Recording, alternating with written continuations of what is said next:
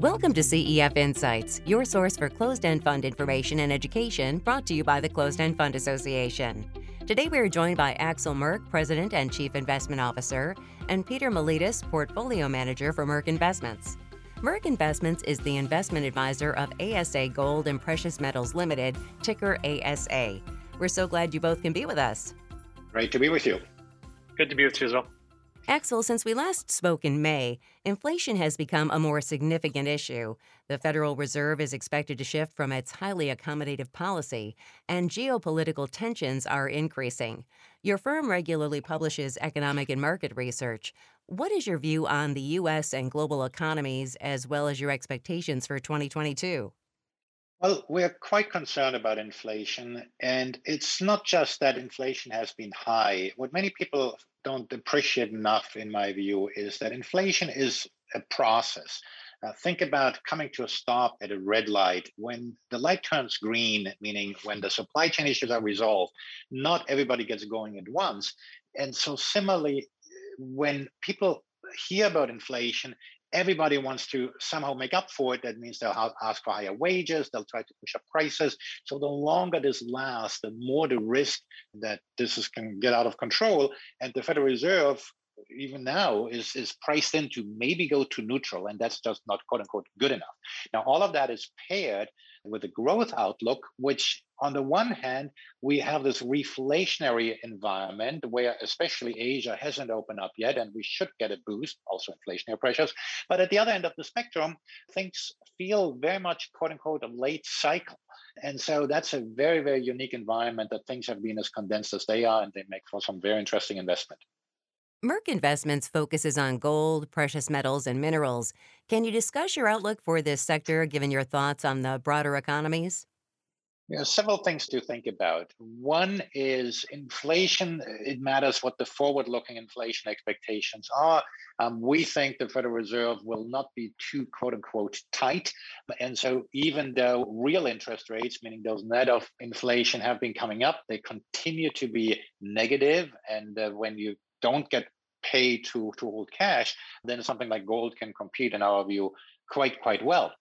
The other one to think about is financial conditions. The whole point of raising rates is to quote unquote tighten financial conditions, which is a code word for increasing spreads of junk bonds and whatnot. And the reason that's relevant for the precious metals sector is because especially junior companies are in notorious need of financing all the time because they need to develop the next stage of their growth. Now, we think that the Federal Reserve is trying to be at least very, very careful that as they quote unquote tighten, that they don't overdo it in the sense they don't want to have the taper tantrum. They don't want to provide an environment where financing becomes impossible. And the market already prices in that the Federal Reserve is going to ease again in about 2.5, 3 years.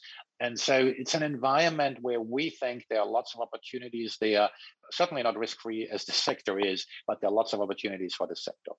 Peter, you manage ASA Gold and Precious Metals Limited, symbol ASA, which invests in a portfolio of companies in the precious metals and minerals sector. For investors looking for exposure to this sector, how does this type of portfolio differ from investing in the actual metals, maybe through an ETF? So the way we approach the investments in this sector is that the primary investor in ASA is somebody that already has a positive inclination towards gold and wants exposure to gold equities in their portfolio. So while we have a fundamentally positive view on the gold price over the next near term, we believe that you get better leverage to the gold price by investing in a basket of mining equities. And so in that way, we hope that the investors can get better performance of the commodity. And then in addition to that, some of the ETFs are a little bit top heavy in some of the larger names, which just trade relatively in line with the gold price and the larger equities in the portfolio. We're looking for smaller names and companies with growth prospects and also catalysts that are not contingent on a appreciating gold price. And through that, we get leverage to the gold price versus other portfolios and hope for outperformance in that time frame. Peter, we spoke about the U.S. and global economies earlier. How does this outlook impact the way you structure your portfolio? We look at the portfolio. We again kind of focus on the fundamentals, company specifics, and rather than focus on the economy in general. Again, a lot of our fundamental analysis pushes us towards investing in these companies that have the catalysts. So at the end of the day, we're just looking for company specific catalysts that drive outperformance. The economy as a whole doesn't drive the primary decision to invest in the sector. Are valuations in the precious metal space at attractive levels? We continue to believe that throughout the sector, the valuations are great. The companies over the last 5 to 10 years have done a really good job of deleveraging the balance sheet, focusing on cost cutting and generating significant free cash flow. And the current gold price above 1800 is generating significant cash margins, and the companies have paid down most of their debt, increasing their dividends, and looking for continued growth in looking for new projects. One of the ways we're taking advantage of that is we're looking for companies that have not only positive cash margin and significant free cash flow generation, but also have a growth profile that is continuing to increase over the next 5 years. Some of the larger companies have relatively flat growth profile over the next 5 to 10 years. And it's our opinion that these companies will need to supplement their production profile with new projects and exploration. And so we're investing in some of the smaller cap development and exploration names that will hopefully be the future growth for these companies. Where do you see the best opportunities among precious metals companies? Again, focus on that. We believe that the exploration and development companies have the highest risk reward in the sector. And so that's where we have a significant portion of the portfolio invested right now. We also are looking at some of the mid and small cap producers that have the growth to outperform the larger cap names in the gold sector. With the significant developments in the electric vehicle market, are you finding that other metals like lithium and cobalt are taking investor attention away from precious metals, or is this interest expanding the investor base for commodities? I think the commodity sector in general has been expanding, and there's a lot of people focused on green metals and lithium and cobalt, like we're talking about. I do believe that that is a larger investment pool as you create a bigger supply demand case for some of those commodities. That being said, I think that's a different investor than the investors that look at gold and precious metals. And so while it may take some attention away from the precious metals, people that like gold are usually the ones that will be focused on our sector and less inclined to differentiate between lithium and cobalt and other commodities versus gold. Axel, in the U.S., prices have been rising significantly throughout the economy, and investors often look to real assets for inflation protection. Do you believe an allocation to equities of companies in the precious metal sector can provide some inflation protection for an investor's diversified portfolio?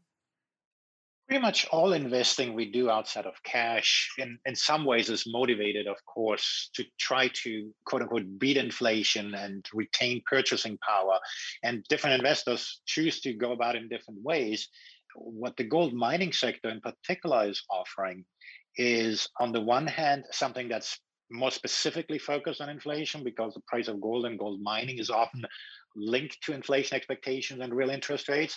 And the other one is, of course, that it has a fairly low correlation to so-called risk assets, to equities. And what that means is that if you're concerned about overall valuations in the markets, then it is another reason to diversify. Now, we quote unquote sweeten that up with Peter referred to it a few times now by looking for special opportunities, by investing in these small exploration companies. We often help to quote unquote institutionalize them by providing them funding at a stage where the bigger players are not yet able to provide funding to them. And each time, rather than having a dilution that would potentially reduce the value of these companies, because these companies get funding and can make it to another stage in their growth, they often appreciate further in value. And so we're looking for these company specific opportunities to add value. And of course, to the extent we do that, obviously also helps on beating inflation. And so it really depends on what the investor is looking for. The risk profile of gold mining is, of course, very different from that of many other equities. But we believe investors may want to consider it as a diversifier in their portfolios, yes. Cryptocurrencies have again demonstrated tremendous volatility, but the market for digital assets continues to expand with non-fungible tokens or NFTs. Some investors see digital assets as a store of value, while others see it as a purely speculative investment. What is your view on the rise of digital assets and their place in investment markets? The context for many of these is that we've had financial repression for an extended period. People are desperate to do something to be out of cash. And so it's not surprising that there are many, let's call them phenomena in that context. Some of them will fail, others may make it. And that's part of what we see when interest rates go up. And we see who has been, quote unquote, swimming naked, so to speak, when the tide goes back out. I have in the past compared some of the activity in the crypto space to Netscape. The internet is certainly still around, but Netscape is no longer. I do think there is very significant value in the decentralized ledger technology. Whether any one of the quote unquote cryptocurrencies is the solution, I have my doubts on many of them. But regarding what it means for investment is that a lot of the speculative money has made it to the meme stocks and some of those cryptocurrencies, which actually has reduced some of the volatility in the gold and gold mining space. And so in that sense, it's a healthy development. Over time, I believe that market, as much as any other market, will mature. And when we have this conversation in a year or two again, we might talk very differently about some aspects of the crypto space. Axel and Peter, thank you so much for taking the time to join us today. My pleasure. Thanks for having us. And we want to thank you for tuning in to another CEF Insights podcast. For more educational content, please visit our website at www.cefa.com.